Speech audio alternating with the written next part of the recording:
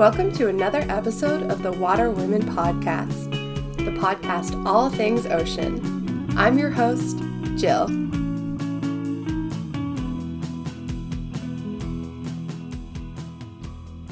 I'm joined today by Carly Jackson. Hi, Carly. How are you? Hi, Jill. I'm pretty good. How are you? I'm great. Thank you for asking. Thank you so much for joining me today. Can you tell us a little bit about yourself and who you are? Awesome. Yeah, well, thanks for letting me get a chance to come on here and talk about some stuff that I do. So my name is Carly Jackson, and I am a graduate student at Nova Southeastern University. So I live down here in South Florida, sunny South Florida. And I also am a marine turtle specialist at Gumbo Limbo Nature Center, also located in South Florida. So yeah, that's a little bit about me. So how did you get into marine science? What kind of drew you to it when you were younger?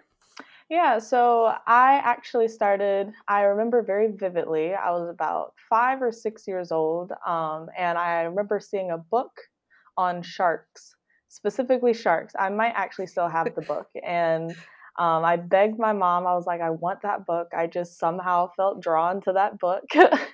And ever since I read that book, I was hooked. I'm from Detroit, Michigan, so there's no ocean up there. So yeah, I immediately got obsessed with all things ocean and all things sharks mainly. I really like sharks.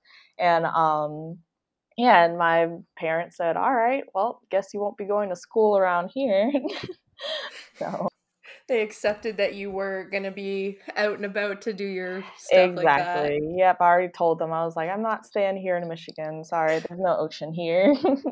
I feel like that's pretty common with all of us who start out somewheres where there's not a whole lot of ocean. You just kind of fall in love with it and you're like, well, I'll see you eventually, but I won't be Exactly. here. Exactly. And they get to come visit when it gets cold up there, so Exactly. It's a win-win. Exactly. So what are you doing now? You said you work at Gumbo Limbo and you're doing some grad studies?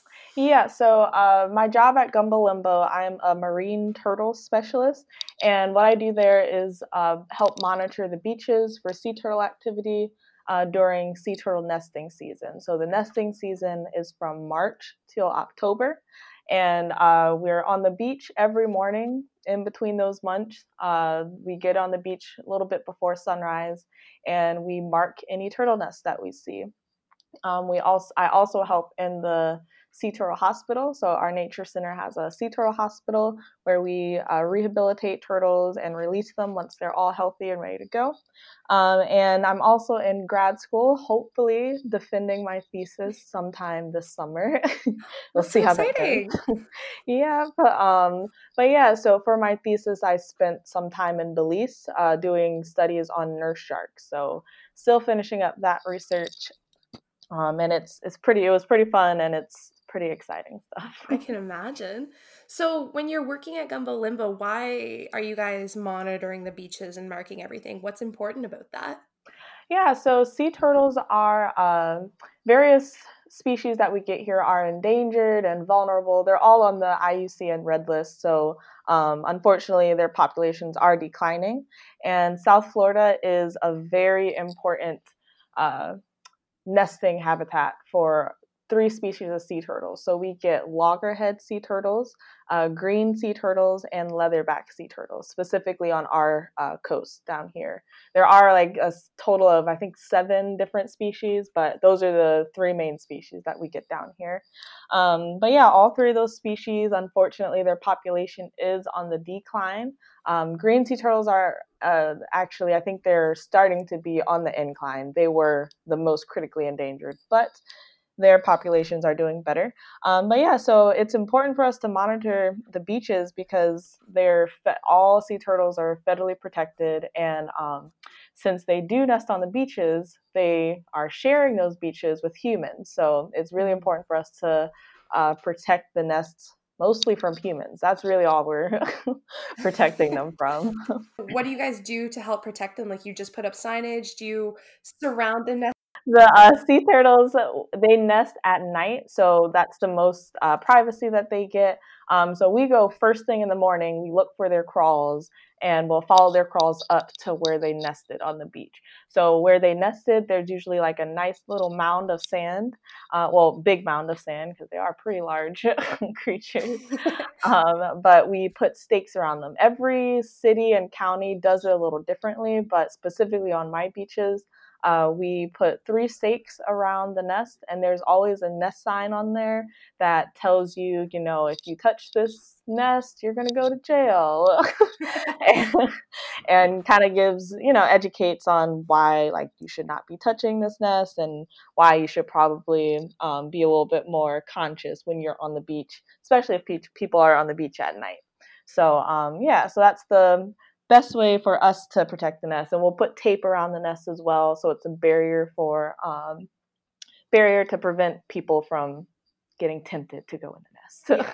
I like that you guys put the education on there too, and it's not just a don't touch this, it's a here's why you shouldn't touch this, because I know personally if I see something that says don't touch this, I just want to touch it all of a sudden, even if I shouldn't.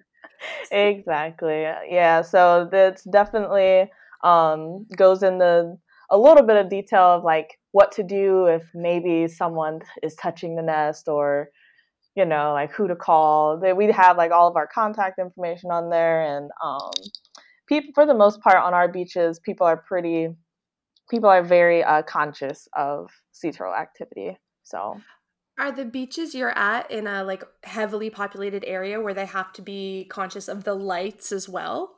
yes. So actually, my boss at Gumbo Limbo is a lighting expert. I didn't even know that was a thing until Yeah, I met him. interesting. But he does all the coding for the lighting on our beaches. So I think our beaches have about 3 different parks. So the parks are the darkest parts of the beach because there's trees and stuff, no buildings. But outside of those parks, we've got condos and big apartment buildings. And for the most part, during turtle season, between 9 p.m. and until the sun starts coming up, everyone has to have either their curtains closed and their outdoor lights off, or they have like sea turtle friendly lights, and those would be any of the like red lights or amber lights, because those are safer for sea turtles because they actually can't really detect those lights on the spectrum. So unfortunately, there are some areas that have like viewing corridors for people who want to drive down A1A and take a nice, pretty look at the beach.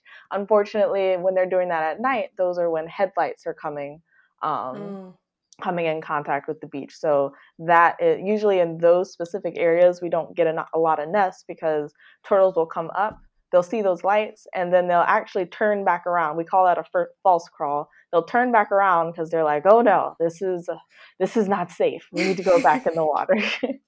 But yeah, for the most part, a lot of residents are good with their with following the lighting laws and following the coding and everything. So, but there are always certain areas that are worse than others.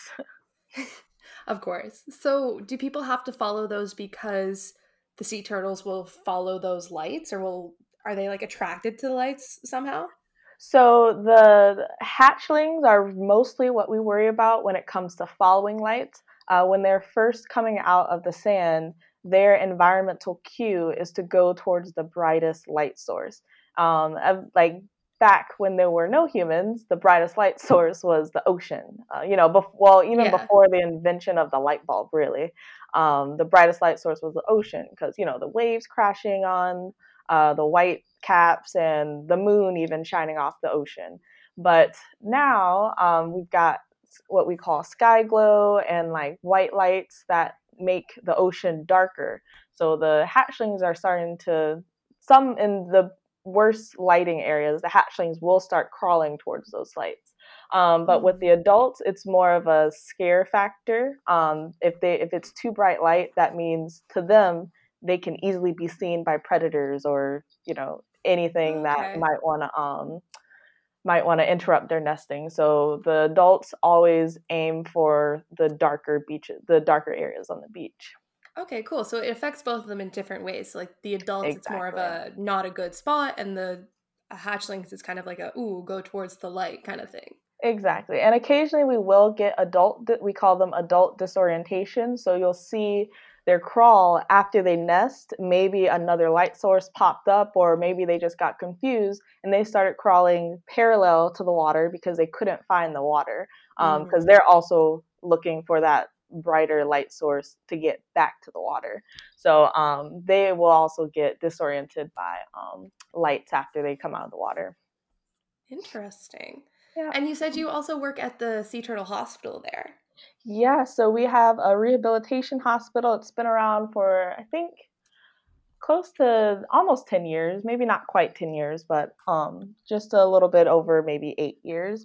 And it's a small little hospital, and we do have like a vet and everything on call, and we have our rehabilitation technicians, and I'm considered like one of the assistant technicians.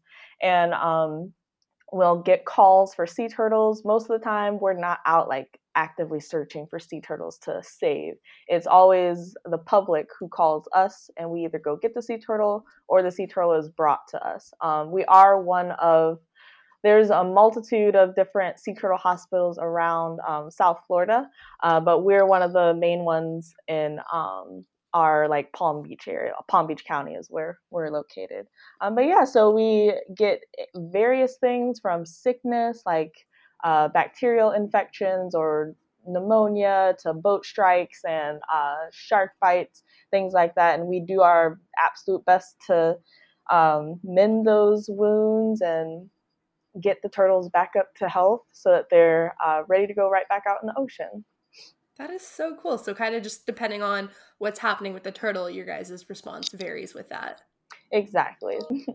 That must be so cool to work at and get to see all the different things. A little hard sometimes, but still Yeah. super cool.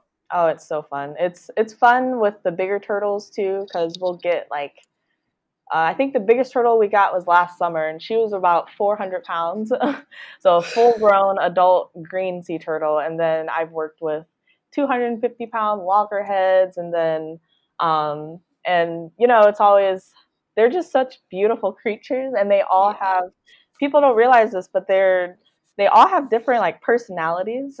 Even though they're like wild animals, they all have their own like attitudes and things that they don't like or that they do like. So that's always fun to work with. I feel like people really like anthropomorphize larger animals like whales and even sharks and that, but I feel like people forget about sea turtles and how like Exactly. how much attitude they have. Exactly. And like depending on the time of the year, sometimes when we get like adult nesting females during nesting season, like clearly they're very hormonal. So they they're not the nicest at all. I love that. That's hilarious. You just have to put up with them. Yep, exactly. And then they've got to put up with us.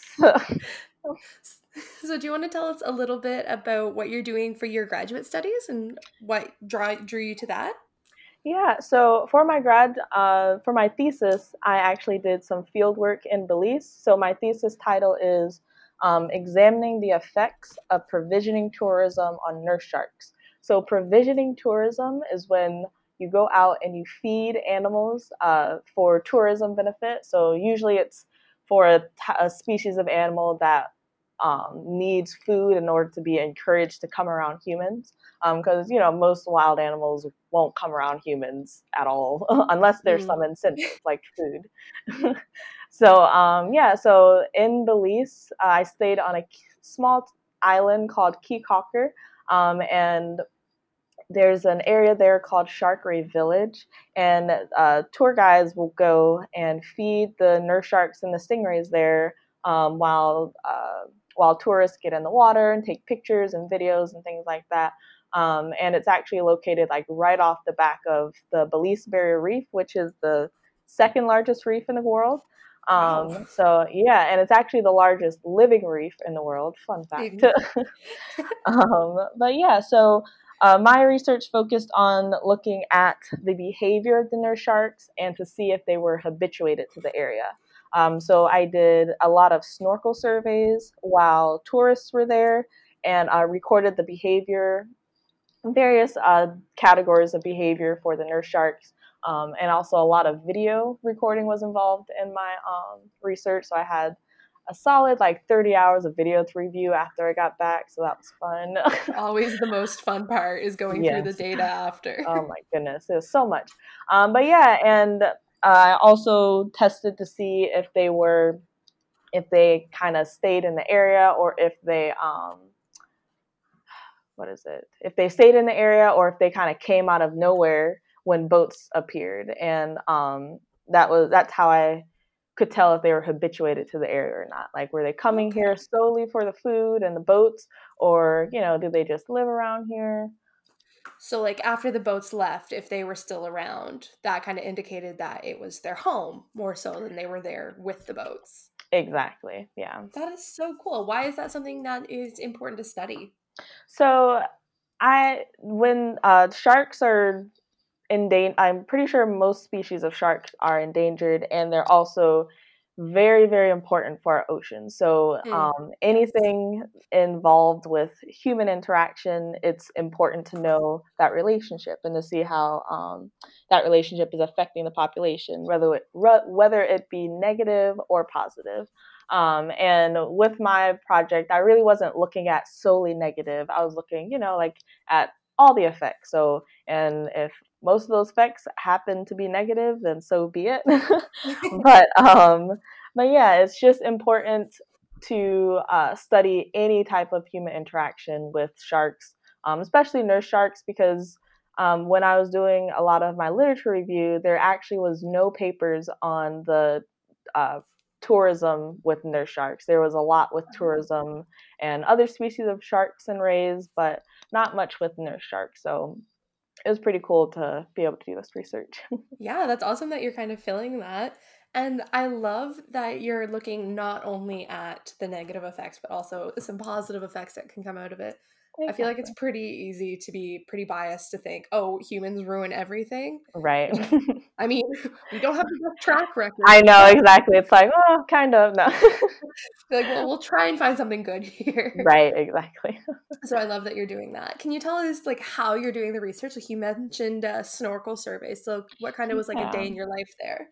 Yeah, so those were the funnest part, I think the most fun parts of my research. Because I was like, if I do a thesis project, I want to be in the water. I want to do field work. Because I just love being in the water and all that good stuff. But so what we would do 1 hour surveys. So we'd get in pairs. We'd go to the study site, and we'd usually go anywhere between like 10 a.m. and like 1 p.m. because those are the busy times of the day. So we would go there in your pairs. We'd get in the water. One person would be recording behaviors on a dive slate, and another person would be acting as like another pair of eyes with a GoPro. So the GoPro was acting as another pair of eyes as well. So you had like Mm. 6 pairs of eyes looking at nurse sharks as like backup, I guess. But yeah, so we would do tallies on the frequency of the behavior we were seeing. So some examples of behavior would be milling. So that's when nurse sharks would kind of swim around in circles along the bottom. Another behavior would be aggression. So aggression between nurse sharks, and then also aggression between nurse sharks and non-nurse sharks. So interspecific. And also, what was another behavior? We also looked at shark initiated human interaction. So if a shark went up to a tourist or a human and initiated like physical contact as if they were looking for food, or just anything, just brushing up against their leg without the human intentionally wanting to do that, we would also Yeah. record that as well. So yeah, we would. So mostly from the video, what I would do when I got back from all the surveys, I would go through the video the exact same way we would go through the surveys in the water. Except this time I was also counting number of sharks. So I would take the maximum number of sharks that I could count within one frame, and use that as kind of a basis for counting like the frequency of the behavior we were doing. So Okay. so yeah, it was very involved.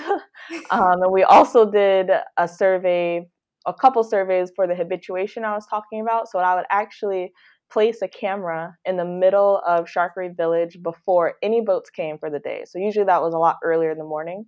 And so that our boat wouldn't be a factor, we would actually park the boat at a nearby reef. I say nearby, but it was still about a 200, almost 200-meter swim to get to the, probably closer to like 150, but about a 100-meter swim to get to Shark Reef Village and plant the camera there. And basically what I would do is mark the time that the first tour boat arrives and see how many sharks come into frame leading up to that time. So kind of if you think of it on a graph, on like visually on a graph, it would kind of look like a flat line, and then the line would go up and kind of peak at the top and then go down as time went on after the boats arrived, if that makes sense. Yeah, no, definitely. Can you tell us anything about what you found so far, or is that kind of like top secret for now? No, it's not top secret. While I am still kind of going through the, I have finalized my results and everything, but basically what we were seeing is matching up with the stats that I've run. So their behavior was changing with the fact of food being involved or if food wasn't involved. So, for example, we saw more aggression behavior when there's food in the water, and then we saw more milling behavior when there was no food in the water. So, just a way to look at that would be when there's no boats in the area or when there's no food in the area, the sharks are kind of like just swimming around in circles, being like, la di da, like, what are we going to do? And then, with the aggression, it's like as soon as there's food in the water, they're like, we want this food and it's ours, you can't get any. And they'll just kind of bite and push everything away in order to get to the food. So that Cool. is, yeah. So, oh, and then with the habituation, we definitely saw difference in the number of sharks leading up to when the first boats arrived. And even we did a little bit of comparison of the number of sharks whenever there were no boats in the area. So there were some surveys where we got there were some tour boats there, and then all the tour boats left, and then all the sharks kind of left as well. Well, they didn't like completely leave the area, but they just disappeared from that immediate area. Okay. So we saw that there was a clear difference in the number of sharks whenever there were boats in the area and when there were boats not in the area. So the sharks are definitely habituated to less so the food, more so the presence of the boats, because boats to them mean food. So they're going to Mhm. come to the boats. Cool. That's really interesting that you found all that. Yeah, it was pretty cool. It's exciting when the stats match up with what you're seeing. Very exciting. It's one of the biggest like reliefs I think you've ever felt. Oh, easily. I mean, like you can always write the paper saying like, it didn't really mean anything, but it's just so much nicer Yeah, to be like, it did. exactly. You can be like, yes, everything was significant. So let's talk a little bit more about you and how you got involved in this and why you're so passionate about it. So do you have anyone that directly inspires you or that you were inspired by? So I actually really didn't have anyone that I really looked up to growing up, especially in this field, mostly because there was no one who looked like me at all. I'm a black female, and I absolutely I knew zero black females in this field, especially with sharks. And I really my motivation getting to where I am now and moving forward is to kind of be the role model that I didn't have for other kids who might be, exactly like how I was when I was younger. So that's really been my motivating factors to be the inspiration that I wanted when I was younger. So I love that. So you want to be the face that you wish you could have seen when you were younger. exactly, yeah, I definitely agree. I'm not a minority, but I like not having any women to look up to when I first heard about this field. Like you'd hear about right, like Jackie Stowe and whatnot. right. So even then, like I can't imagine what it would be like to see absolutely no one look like you. So I think it's amazing that now you're doing all this advocacy and outreach to give people that are like you a face to look up to. Exactly. So is that one of the reasons it's important for you to advocate for women in STEM and do some of the outreach that you do? Yes, it is. I try and get myself out there as much as possible so that even if even though I'm not like a big name researcher or anything, just being able to see someone, if someone else saw someone like me in my field and got inspired, like that's all I want is um, to inspire at least just one person. And I think even just women in general in this field, especially in the shark field in general, or the shark field specifically, is very male dominant. Mm. And mostly because like with shark tagging and everything, it's like, oh, like you got to handle the shark and oh, like let the men do that. But recently I actually did a shark tagging program that was run by two women, and that was the first time I ever saw women in this field specifically, and even women that were directing a whole tagging program in the field, and that really was made me so happy. I I was love like, that. yes, like we're out here doing it, and it takes a while to and I also kind of look back and it's like it took me this long to be able to see women in Hmm. charge of something in the field that I want to be in. So that was inspiring to me. One of them is both of them actually are my mentors currently. So that That's so and they also actively advocate for getting more women in STEM and even specifically women in color. They are very, very passionate about that. Oh, I love that. I love that almost all the women I've talked to about this is kind of been driven by like almost spite where you're Yeah. like there's no one that I'm looking up to right now, so I'm going to go be that person. Exactly. It's I feel like us as women are very good at that. We're very good at that. we definitely are. We kind of had enough of these men. We decided, you know what? There's a lot of room for some badass women in here now. Exactly. Let us take over. We got this. So, if you could speak to your younger self and give yourself advice or another young listener, what would you tell them? What would you wish they would know? um, I think when I was younger, I compared and even now, um, I compare myself to other people in my field all the time. And I would say to my younger self and to everyone else is to just focus on your goal and what you want to do and don't compare your journey with everyone else. I was an athlete as well growing up, and I was like a D1 athlete all through college, and my life was chained to the NCAA. So there was a lot of things that I couldn't do in regards to like field work or like lab work, things like that. My time was completely taken up by my sport. And because of that, I was like, wow, like I'm not getting any type of experience. I'm not getting any field experience. Like all these people are doing this.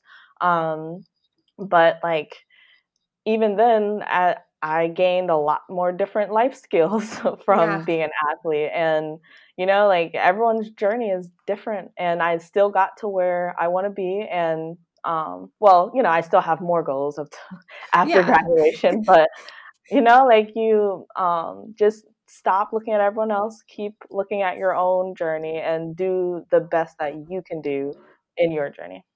I think that is fantastic advice and so incredibly important.